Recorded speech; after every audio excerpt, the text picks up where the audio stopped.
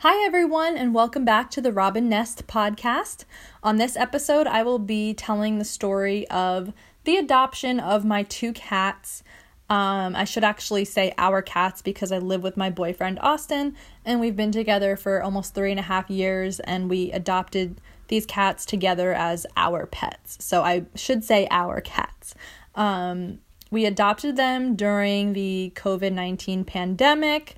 Quarantine life, you know the deal. I've been home, working from home, staying home, not really doing much of anything these last 3 months because of this. So we decided, kind of when this whole thing started, that adopting a pet right now would be a good idea. We had talked about getting a pet before this pandemic and before quarantine, but once, it was determined that I'm going to be home really every day until told otherwise, we thought that would be a good time to introduce a pet and to adjust a pet to our home. So here's the story. I always grew up with dogs, and if I was going to get a pet, I wanted a dog. And Austin always grew up with cats, and if he was going to get a pet, he would want cats. He would get a dog, but he would prefer cats, at least for now, while we're living in a condo that's on the second and third floors of a building, and we don't have a yard, and it's not huge. So we debated back and forth on what we would do for a pet. I was really, at first, honestly, against getting a cat. I was not a cat person. I still don't really consider myself a cat person, but I love my two cats with my whole heart. So we, kind of went back and forth for a while, but we decided that because of the location of our home and, the level of care that we were willing to give a pet right now, we figured that a cat would be the best option for us. So on March 15th, 2020, we went to our local shelter for the first time. And before going to the shelter, we actually bought like a cat carrier, a litter box, food, treats, things like that, because we thought we were going to come home with a cat that day. But we didn't. So anyway, we went to the shelter, and it was really overwhelming. And I remember feeling really emotional when we first got there. Number one, because the last few times I was in a shelter in general, was getting my family's dogs that we have, or had. One of our dogs previously passed away, and we have a new dog now, and my only shelter experience had been when we were getting our dogs, so it was kind of an overwhelming thing for me to go there as an adult by myself with Austin to find our own pet. And there were, a bunch of dogs there barking, and it was really sad to see them all in their little cages and stuff. And there were 3 different rooms of cats, so that was overwhelming too, to see so many cats that need a home. It was really just overwhelming, and for me, not really being a cat person, it was also overwhelming for that reason. So anyway, the volunteer that we met with led us into one of 3 cat rooms. The first one we went into was a caged room, and it was kind of hard to meet and greet the cats in that room because they were all in cages, and of course, having an animal in a cage, sometimes they're not acting their normal behavior. So we were getting some aggression from some cats. We were getting some unfriendliness from some cats, and it was just, we weren't really connecting with any. So we asked to go into another room. And the second room that we went into was the open cat room. So that was intimidating to me because, like I said, I'm not really a cat person. So walking into a room that was basically like a crazy cat lady's basement with 12 cats just roaming around freely was intimidating, but we did it.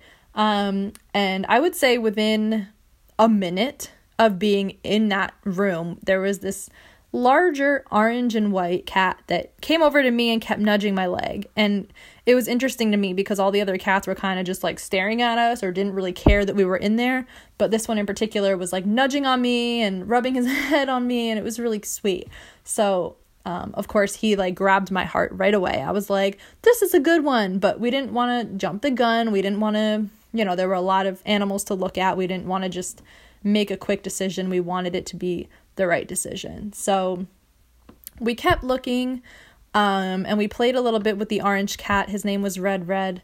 And while we were playing with him, we realized that he was definitely shy, a little more shy than I expected for a cat that kept nudging me. And he didn't like being picked up. He wasn't really cuddly. And really my expectations for a cat, and Austin and I had talked about this before, was if we were going to get a cat, I really needed a cat that was cuddly and social, because I really did not just want a cat that went and hid from us all day. So that was important to me. So when this cat, Red, even though he was nudging on me, he didn't like being picked up and he didn't want to be cuddled. I was a little turned off by that, and so was Austin. So we continued our search, but I kept thinking about Red, I'll be honest. We went into the other cat room and met a few other cats. We actually really liked this one cat in the third room named Ashton, and he was a 9-month-old gray, brown, black, white, mixed, beautiful coat, 9-month-old boy.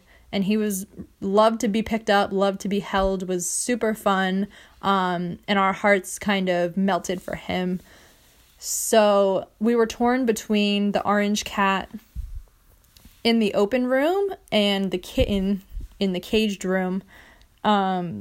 So it was a little bit difficult. And at that point, Red was less friendly than Ashton. So we were kind of leaning more towards Ashton. But then we actually learned about the story of Red and why he was in the shelter. And I asked, because I'm like, he's 3 years old. Why is he here?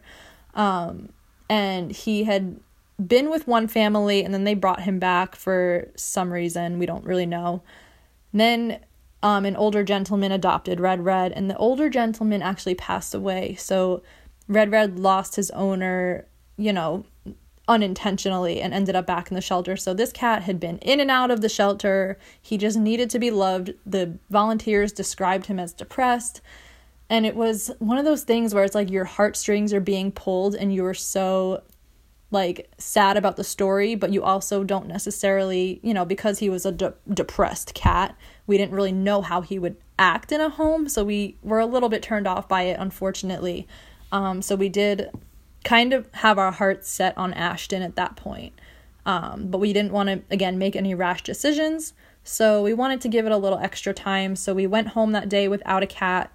And then the following weekend, we went back to the shelter with the intention of looking at Red and Ashton again and kind of making a decision. And again, we had all of our stuff at home ready to bring one home. So we were prepared for it. But when we got to the shelter, they told us that Ashton had been adopted just literally minutes before we got there. So we were really bummed. And in a way, that's our fault. If we had our heart set on him, we should have acted on it quicker. But what are you going to do? So I was really disappointed. At that point, I had been adjusting to the idea of having a cat. I thought it was going to be the little kitten Ashton.